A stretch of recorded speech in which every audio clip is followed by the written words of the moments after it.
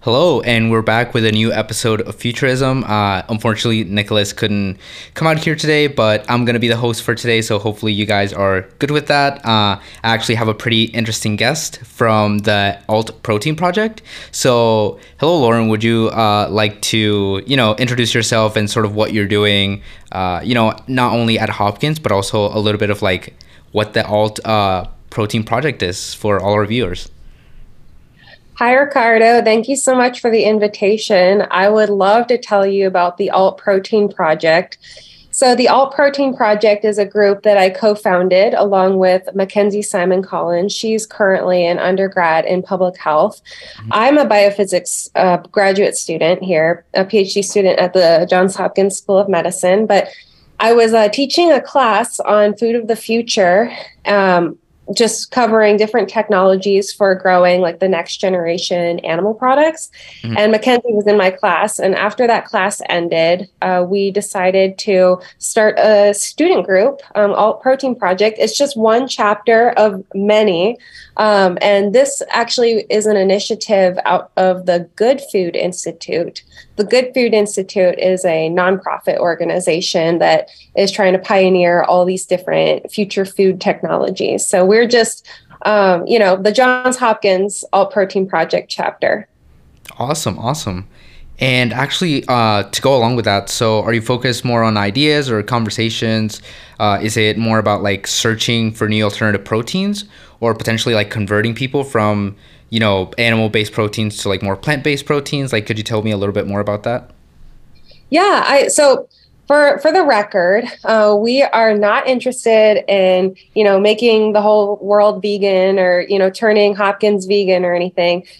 That is not our primary focus, although our group does attract a lot of vegans. I'm vegan myself, and we have many vegans in the group who are passionate about this. But our group is, not necessarily to convince people to have lifestyle changes, but rather to convince people to help champion some of these technologies. So the theory of change for our Alt Protein Project and Good Food Institute is that these technologies will enable some of these consumer choices that, more sustainable consumer choices. So, for example, many people had never had a veggie burger before Impossible Foods came around. So Impossible Foods is one of the first really famous alt protein companies, as is Beyond Meat. Right. And Impossible Foods really, they had this technology platform that enabled them to have, a really meaty burger. And now tons of people have had veggie burgers, and now it's just an easier choice for them to make. So we want to enable the innovation and research that helped companies like Impossible Foods to launch their product. So in the case of Impossible Foods, that's like a plant-based product. It has plant-based protein in it, but also uses fermentation-derived hemoglobin from a soy plant, actually. And then there's other technologies like cultured meat that are another pillar of this alternative protein movement. Right. Yeah, it's funny that you mentioned the Impossible Burger because I remember hearing a lot about it like a few years ago when it was just starting to pop out. And eventually when actually funny enough, Burger King actually came up with their Impossible Whopper. I was like, oh, this is like the perfect opportunity to go and like try it because it sounded like such an interesting product. I tried it out and actually, like, in my opinion, it was like pretty good. Like, comparing it to like a regular burger, obviously there are some differences here and there, but like overall, like the taste and everything, I think it was pretty good in my opinion. So it's kind of crazy just like the reach that Impossible has been able to have with like a variety of their products, even going as far as like to introduce themselves into a fast food like chain market. Yeah, that's great to hear you say that. Really encouraging. They've worked really hard to reach price parity. I think there's still a little bit of a premium on the Impossible and the Beyond Meat burgers, just compared to the cheapest burger you can get. But they've really been scaling up their technology, and they reached price parity really quickly. I'd say, at least compared to some more higher end burgers. And it's great to hear people say, I really liked it. I could barely tell the difference. I know in some of their consumer studies, they were saying that they passed some of these blind taste tests where people could, if they were blinded, they didn't know what they were eating, they would have thought that it was meat.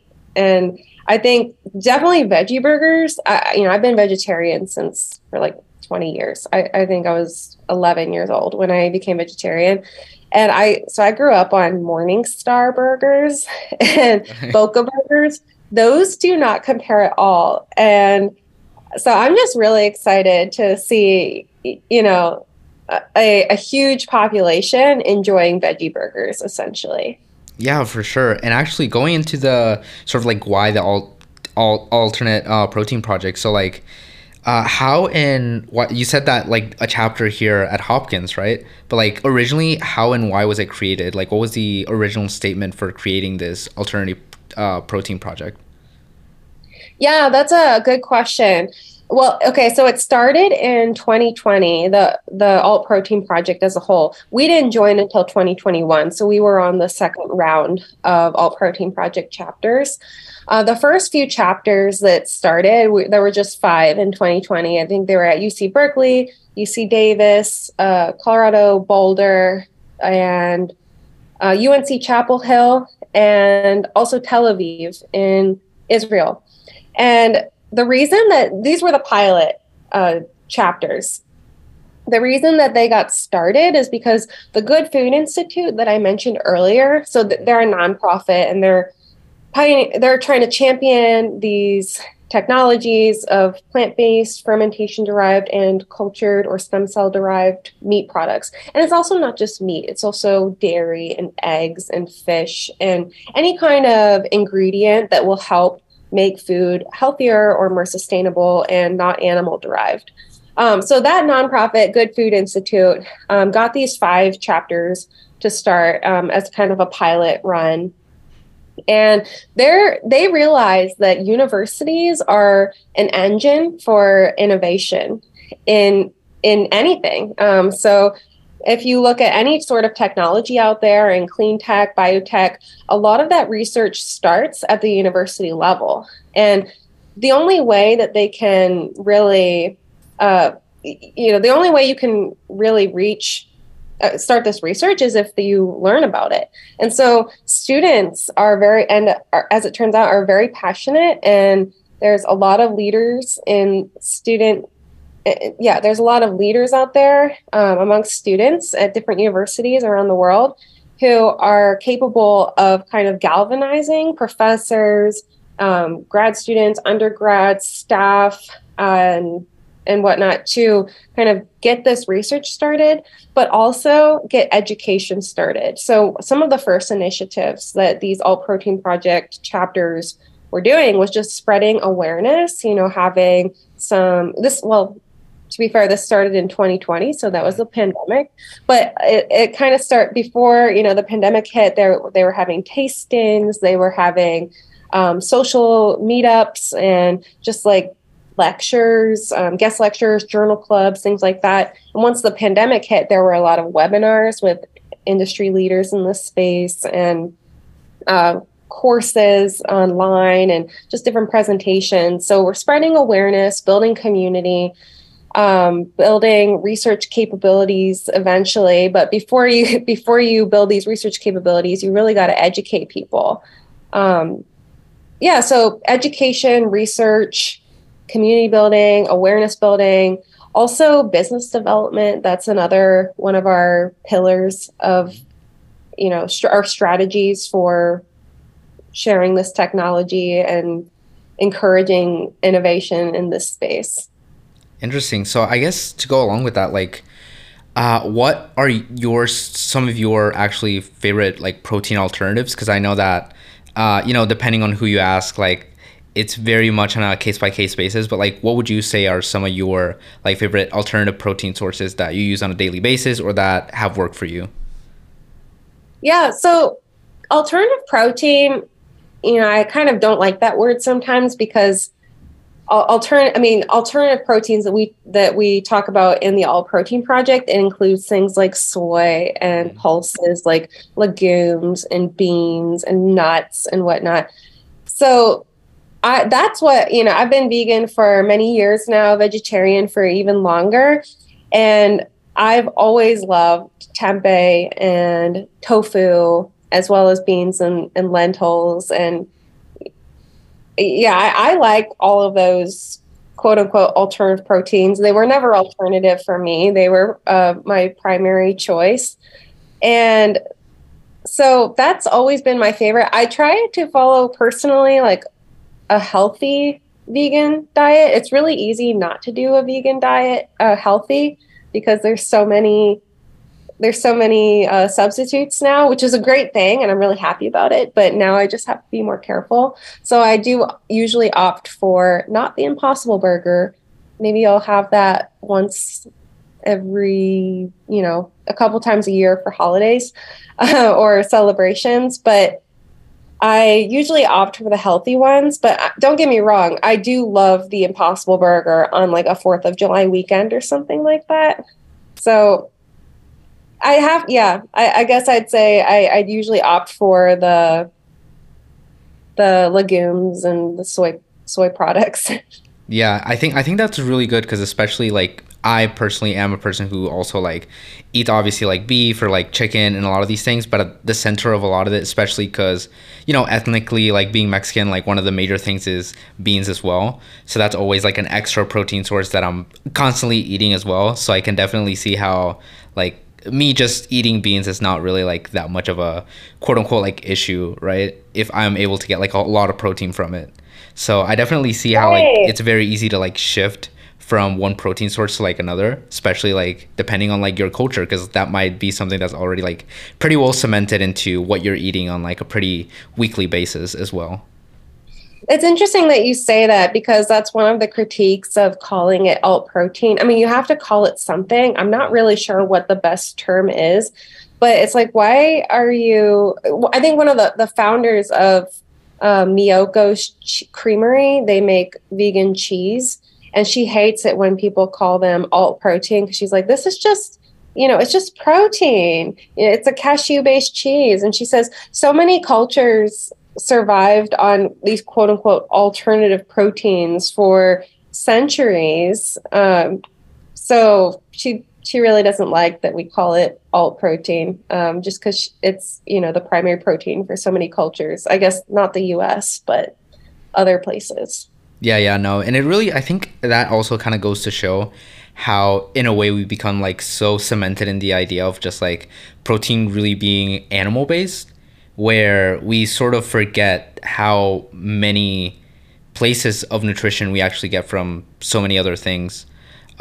Specifically just like plant, like vegetables, like fruits, a lot of the stuff that we need to survive and thrive, not just protein, but a lot of other macronutrients that we really need. And we sometimes just forget about it because I guess, in like chicken and meat, a lot of this just seems like so much easier to obtain nowadays. So people have just kind of cemented into the everyday household or everyday thinking that these are just the only sources of protein that you can really get at.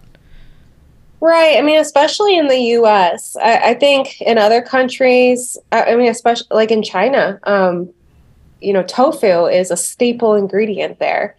But here in the US, if you're eating tofu, they're like, oh, ew, that's for vegetarians. But you don't have to be vegetarian to eat tofu. Right. Yeah.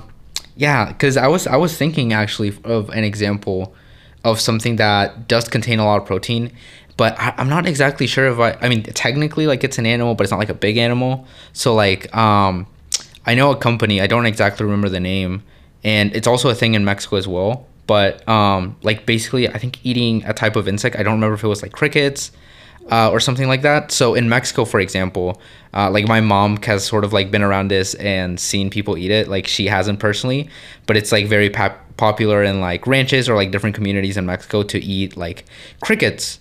And, based on even just environmental issues if we're going along with that. Like the production of meat in both like beef and chicken can be like pretty detrimental to the environment. Like there have been studies that kind of show this. And you know, they use a lot of water. Like there's a whole bunch of different things that go into it. But like crickets, for example, in order to harvest like the same amount of protein from a crickets versus their equivalent in like chicken or beef, it requires like far less nutrients. It requires a lot less like labor, and it's less harmful just on the land that these crickets are being like actually harvested in. So and actually they provide like a pretty good amount of protein as well for like their body content, which is actually pretty surprising. So would you say that like that can also potentially be one of the ways in that we can shift our focus from like more like larger animal base to something that is a little bit less, you know, potentially harmful to the environment? Would you say like that's a good sort of point to pivot towards? I think people should do whatever they can, you know, whatever's in their personal willpower and in order to make differences in their diet for health reasons or sustainability reasons. So, I mean, you mentioned the insects, and I think the Good Food Institute does not necessarily promote insect agriculture as one of their pillars, but it is certainly a category that is being explored. And I've seen several different startups exploring this in the U.S. And the problem is, in the U.S. especially, I'm just keep mentioning the U.S. because that's where I'm from, and that's what I'm most familiar with in terms of the market and consumer behavior.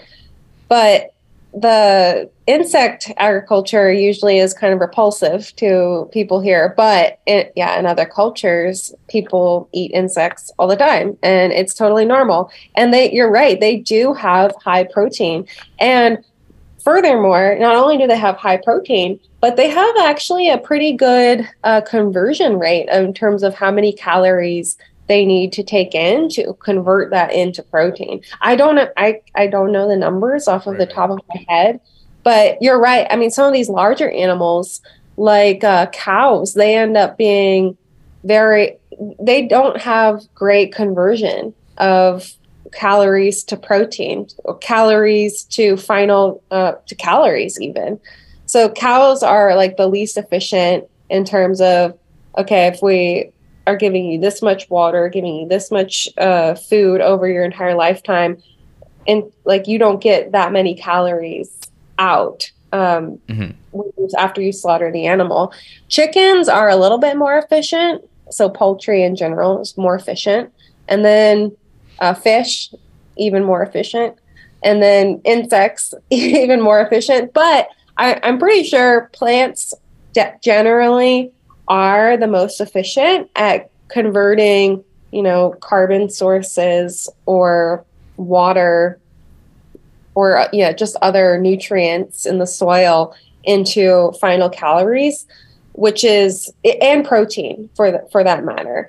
So that's just one argument for, you know, choosing the plant-based option, because we don't always think about, okay, well, plants, you do have to grow them, but they don't take nearly as long as it takes to grow an animal to the slaughter size. But yeah, I guess because you mentioned like, would I recommend someone go for insects or fish or chicken instead of beef? Absolutely. You know, if it'll probably be better for your health to go for some of these smaller organisms. But beef is one of the worst offenders in terms of climate change impact, climate impact. It uses the most water, it uses the most land, it uses the most calories, and also cows tend to have the most waste because they're so big, and most carbon emissions. Right. No, yeah, it totally does make sense, especially because, you know, cows being such large animals, especially, like, you have to take care of a lot of them. And it's basically, people don't really see this as well, but especially you're doing a lot of farming, like, especially of these large animals, you really have to take into account like every need that they may have. Like if a cow gets sick or if anything happens, like there's a lot of money that goes into it as well. So it's not only just about making sure that you get the meat out at the end of the day, but also like taking care of these animals until they get to that point, which can be pretty stressful for the people that are working on these things, like people who work in like chicken farms or just like regular farms. Like it's pretty difficult as well to handle these animals. So I definitely do see a benefit from just going straight to the plan route, or just like better, more efficient and easier to deal with animals as well. So I definitely see that point. Yeah, you just reminded me of another key reason why we are doing this, and that's antibiotic resistance. And basically, you hit the nail on the head. These animals, they get sick all the time, especially because they're in these confined environments and they're not well taken care of. They're not, if you no, don't ever go to like a factory farm, you will be so sad and so disgusted. But in order to in order to combat these potential diseases, they have to like just pump them full of antibiotics. And as it turns out, out of all the antibiotics that we have in existence, 70% of them end up being used on animals. It's like, oh, and it's also the perfect breeding ground for new novel viruses and novel viruses and bacteria to combine. Like all this, what do they call it? Horizontal gene transfer can occur. Mm-hmm. You put, cows and chickens and bats and all this stuff in one place, and they're getting sick. They have open wounds. Of course, you're going to get some pandemic. There's a huge concern that pandemics, like COVID-19, that was that came from an animal as well, from a live market actually, with wild animals. But we'll probably expect to see more of that if we don't address this antibiotic abuse. Right. Like we're really abusing these antibiotics. And so the bacteria are getting so much better at evading and evolving to resist these antibiotics that we're giving to animals. Yeah. But we need those ourselves. Yeah, honestly that's also been one of my concerns. Not necessarily for animals because I never really thought about it, but you're completely right. But also just on people in general and how viruses evolved. Because comparing like a virus from 100 years ago to one now, they're way more resistant, and that's also the reason why we've seen a lot of variants to the COVID-19 virus, which initially started all this. We had like a whole bunch of major changes within the virus itself. So we got like the Delta virus, which started to make its wave, and now the new one, which is obviously like far less dangerous, but also is spreading a lot more. And that's why we've been getting these new shots. So it's actually pretty interesting that, and you're right, like a lot of these farms, a lot of these like keeping up animals do tend to increase the risk of breeding grounds for new viruses, which can, of course, like turn into other diseases or like worse pandemics perhaps than we may have seen in the past. So that's actually a pretty interesting thing. I think, do you think then that obviously like going to other sources of protein would obviously alleviate this? What are your thoughts actually on lab grown meat? I know that like specifically like Nicholas has really sort of charged with this idea that he thinks that this is a really great technology that can be further implemented to have obviously like the benefit of having like quote unquote like animal meat, while at the same time like reducing the effects that we have on the earth by actually raising a lot of these animals and having them in like very confined spaces and potentially like having a breeding grounds for like new diseases and stuff. So what are your thoughts on lab grown meat and like its development?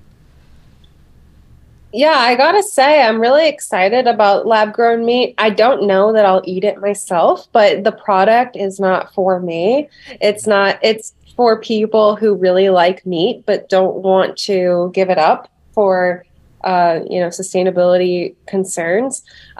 So lab grown meat could be a solution so that people can have their meat and eat it too, kind of. Right. And it has come a long way since I think Mark Post had the first cultured meat burger in 2013, I believe. So they've been working on this since 2010 or so. And I think the first cultured meat burger was about $300,000. And that's not for all the R&D and the personnel and everything. That was actually how much it cost with all the growth factors and just the material that was used to make it. It was $300,000. But now it's gone down like that. I mean, 1,000 times. And I don't know exactly the price point of cultured meat right now. And it's not on, it's only being sold in Singapore as of now. That's the only place it's approved to be sold. Although a lot of companies in the US are, there has been a FDA green light to start with the approval process. I don't think it's officially approved yet, but it will probably see that in the next year. And then they'll start selling it. They're starting off with hybrid products mostly, so not completely cultured meat, but you can have maybe 10% cultured meat, or, in some cases, 75% cultured meat. I've heard different companies say different percentages that they're planning to launch with, but they're having plant protein in there still to provide some more structural integrity and just allow the cultured meat to enter the market before it's completely scaled up to the amount of meat that we have today. There is a significant scaling process that's going to have to happen, and it's so it will be sold at a premium initially. But I am excited, and I do believe that it will scale up effectively. Some people disagree. One of those people is actually the CEO of Impossible Foods, Pat Brown. So, okay, yeah, of course, he has some bias. He has a plant-based and fermentation-derived product, but he gave the analogy, what did he say? He said, making meat out of stem cells from a cow is like trying to grow the muscle cells of a horse instead of making a car. And so, he's basically saying, like, it's just so unnecessary. Just make the car if you need to drive. Basically, just make the plant-based burger or use fermentation because it's so much easier and more straightforward than cultured meat. Take his opinion with a grain of salt, as you should everyone else's. But, of course, people in the cultured meat field disagree with this. They say, this is how we're going to get, premium products. This is how we're going to get lab-grown steaks, right? I mean, Impossible Foods doesn't have a lab-grown, they don't have a steak product. They don't have a whole muscle cut or a chicken breast. They have all this ground stuff, ground beef and hamburger patties and chicken nuggets and things like that. So it would be hard using plant-based and fermentation-derived methods or ingredients to make a whole structured product. And also, some people are still they still are not convinced about Impossible or Beyond products. They say it does. I can tell the difference from a mile away. Like, it doesn't taste like meat at all. I don't know if I believe them. I'm like, really? Wow, your palate must be really tuned. But a lot of people say this, so you have to hear them out. People like that, they want cultured meat, and they want the real taste of meat, the real taste and texture. So we do have to, cultured meat is like a great solution to this, to having structured products, to having the right taste and texture. Also nutritional benefits too. Got to add that in there. I am excited about cultured meat, even though, it doesn't really appeal to me personally, but I think the technology will be there very soon for it to be cost competitive. Yeah, I think at least to me, like speaking as like a college student, like somebody that has to cook a lot of the time, and definitely like I am using my the work that I do at Hopkins to sort of fund whatever I eat throughout the week. Like definitely like cost does seem to affect like my purchasing decisions a lot of the times. So I can definitely see how, especially if you're able to bring the price down for a lot of these things, especially on like the vegetable side, right? A lot of these like you were saying, like Impossible Burgers, or maybe all these other like alternatives to like regular patties or whatever like ground meat, which somebody else like might potentially like buy in its place. I feel like for most people that would be like a bigger consideration than the actual taste, just because so many people are, especially like price conscious about the stuff that they buy. I think for most people, like the nutrition, they're not really thinking about it as much unless you're, you know, doing a little bit more competitive. Maybe you're taking care of your health. Maybe, I don't know, you're a bodybuilder or an athlete that really requires specific like nutritional goals. Maybe, I don't know, you have to hit like 200 grams of protein like every day in order to hit your maximum goal of gaining muscle or recovery or whatever the case may be. I definitely do think that as the prices go down, more people will start to buy into the idea specifically of looking for other sources of protein. And honestly, this is something that I believe as well. Like throughout history, at least like early history, like a lot of the protein that we think of today as being mainstream, so a lot of the beef, a lot of the chicken, a lot of those things were actually like pretty hard to come by. Like they weren't as available. Like it was definitely a premium to be able to have like a nice steak. And so back in the day, a lot of people would just go and resort to vegetables, and their diets were actually like much healthier. And it's a shift that we've seen throughout history just because of the availability of food that we have.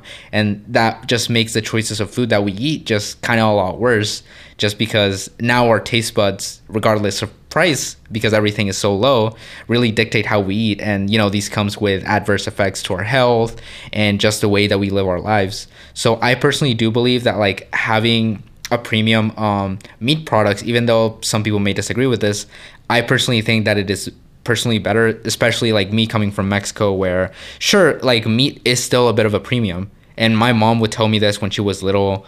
Like my grandmother struggled a little bit, like whenever my mom was young, to buy food and stuff like that. And the cheaper alternatives and pretty much what was available for the price that she wanted to pay in Mexico were a lot of vegetables, were a lot of fruits, a lot of the stuff that nowadays we would sort of pay a premium for because they're healthy. And whenever they would have more money or more funds, they would go ahead and buy meat, right? So at the end of the day, that provided a inherently just better diet due to circumstances. And that's personally the way that I believe things should be a little bit. Even if others may disagree, I feel like that's a better turnaround, because not only do we reduce the amount of potentially harmful things that we do to the earth just due to farming, but also the intake that we get from a lot of these like different foods. You hit the nail on the head, Ricardo, and you made so many good points there. I'm just like completely agreeing with you. Yeah, I think the biggest thing is people more and more people don't see a meal as a meal unless it has meat in it, and they forget that, you know, meat is actually an incredibly expensive and inefficient process. We've had centuries to refine the process and make it as cheap as we possibly can, using a lot of really cruel methods and environmentally unsanitary and unsafe methods. But we've made it so cheap, and it's also subsidized by the government.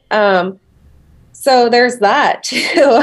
So that's one of the reasons it's so cheap. So I get all the time like, oh, I could never be vegan. It's way too expensive. And I'm like, oh my gosh, like what are you trying to eat? Are you trying to eat Impossible Burgers every single meal? Or even those are not that expensive anymore. Are you trying to eat like these fancy vegan cheeses every day? It's actually, vegan food is actually, or plant-based food in general is actually pretty affordable. Meat, without those subsidies, it's not usually that affordable. So usually it is more rare to have. And therefore people who couldn't afford it were healthier, and yeah, they didn't have all these heart problems that people who eat meals, or people who eat a diet heavy in meat have usually tend to have, like heart disease, cancer, things like that.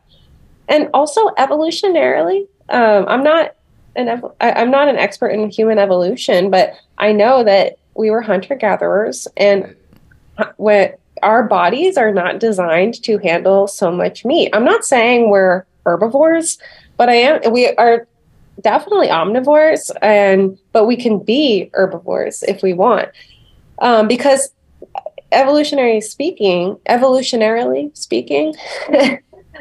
we did not used to come by animal meat that often as during our hunter-gatherer stage.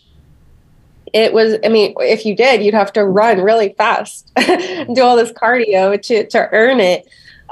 So that's just, one thing I always think about is for a reason why it is healthier to be, herbivore or, flexitarian, mostly eating or treating meat as like a celebratory thing or something that's rare. That's so much closer to probably our natural human diet that we evolved to handle. But it's also, economically speaking, it just doesn't, it's not usually this easy to obtain so much meat and have it at every meal like so many people do nowadays. Yeah, no, it's definitely something that I've definitely like taken a look at, especially as somebody that like goes to the gym pretty often. Obviously, like I want to hit my goal of getting as much protein as possible, but I obviously have to diversify it. I can't like I'll eat eggs, I'll eat like chicken and stuff like that, but I definitely need to diversify my protein intakes just because I can't see myself like for both lunch and dinner like eating chicken. Like I have to mix it up with vegetables in there because either way, like otherwise I'll feel really terrible. Like I just personally feel like, especially people that have digestive like issues, a lot of these things, like processing meat within your body can also be pretty hard on your system as well. So like you said, we aren't necessarily designed to just all the time just be eating a lot of these big heavy protein sources, which most generally a lot of people think of as the only protein sources that we really have, which I personally also think can be really detrimental, especially if you have a more like fragile system or a system that isn't really designed to appeal to that. And just as we have many differences with like allergies, some people are lactose intolerant versus people that are not. I feel like everybody's system is also different, and at the same time you can't really tell everybody that like eating meat all the time is necessarily like, good for you. So I definitely see that aspect of things. And actually going into that, I guess as somebody that does want to get like a lot of protein in me, or bodybuilders and people that really generally do a lot of sports and do need to regain a lot of those the tears and the fibers of the muscles back using protein sources, what would you say is the most like beneficial or the most like protein heavy source that you know of besides like a lot of these meat alternatives that we have been using for a while?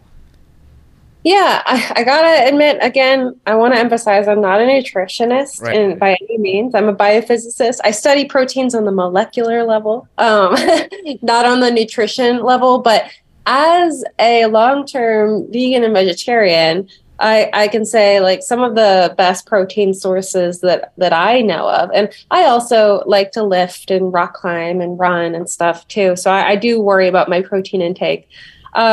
So Vital wheat gluten, it's not good if you're gluten intolerant, but it's that protein part of wheat, and it actually makes a really stringy meat-like substance when cooked, and it has a huge amount of protein. That and tempeh and tofu those are really, really protein dense. The amount of grams of protein per grams of the thing, it's pretty comparable to like a chicken breast. Oh. So I definitely recommend adding some tempeh, and it's also pretty cheap. Like I don't know, I shop at Safeway and Harris Teeter, Whole Foods, Trader Joe's. Tofu and tempeh are really, really inexpensive, and if you have an air fryer, definitely just throw them in the air fryer and they'll be so crispy and perfect. But if you don't have an air fryer, you can just throw them in the oven or fry them in oil if you so please. And Right. they're really good, and they people say like, oh, it tastes like nothing. I'm like, well, chicken also tastes like nothing until you season it. Right. So yeah, season it. You gotta add seasoning just like you would to a chicken. Season it with the same seasonings you use for chicken, and yeah, it's not. I wouldn't call it a meat substitute. It's not really meaty. Some of these things, seitan, or that's the vital wheat gluten, that can be quite meaty. But tofu and tempeh, they're their own thing, their own category. Don't eat them expecting them to taste like meat, because they're not meat, but they're really good. Like despite not being meat. Definitely give them a try.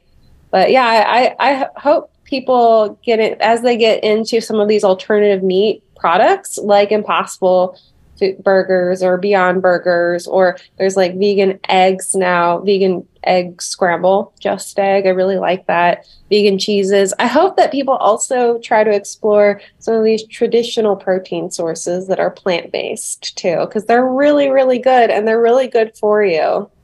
Yeah, I'm so glad to hear that. And I think with that, I think we can end this conversation here. Thank you so much for being on the podcast. I really enjoyed having this conversation. Maybe later on, we can have another discussion, maybe in some time as well, just to see how the alternative protein project is going, and sort of see what the progress is. Maybe this podcast has been able to give you guys more of exposure on campus as well, because I didn't know of this. So hopefully the people that are listening to this are also able to go ahead and follow you on your Instagram and sort of connect with you as well, just so you get more members and you're able to, just get more awareness of all the different protein sources that we have. And like you said, not necessarily call them like alternative proteins, but the rightful proteins that they are. And implement them in new and fun ways that, and one of the things that I try to think about is don't go in it with the idea of trying to make it taste like traditional, like meat, right? Just go in with a brand new understanding of this is a new food that I'm trying out. Think of it as like a brand new culture, right? You're trying food from somewhere else, just appreciate the flavors that come with it. And hopefully that'll make the transition and just the adoption of that food a little easier into your everyday life. Yeah, and if you don't mind, I can just drop our Instagram handle. It's at JHU Alt Protein. And you can check out our website by Googling Alt Protein Project at Johns Hopkins. We have a Slack workspace that I encourage everyone to join. That one, you'll probably have to email us. We're jhualtprotein@gmail.com. Or you can reach out to me personally on LinkedIn or email lblake8@jhu.edu. I'm really happy to chat with you and see how you can get involved. I'm actually no longer the president of the group. I am a advisor now. Emily Yao, she's the current president of the group. She's a materials science major. And so she would love to onboard you as either like a leader or a general member. We're definitely always looking to expand and have more involvement and more collaborations on campus like this. Yeah, so thank you so much again for being here, for explaining all your great knowledge and all your experience that you've had with this great project and the progress that you've had as well. So thank you so much for coming in, and for all of you lovely viewers that have made it to the end, thank you so much for watching another episode, and I hope you catch us on our next one. And again, I'm Ricardo, and it was so nice to have an episode. Thank you. Thanks, Ricardo.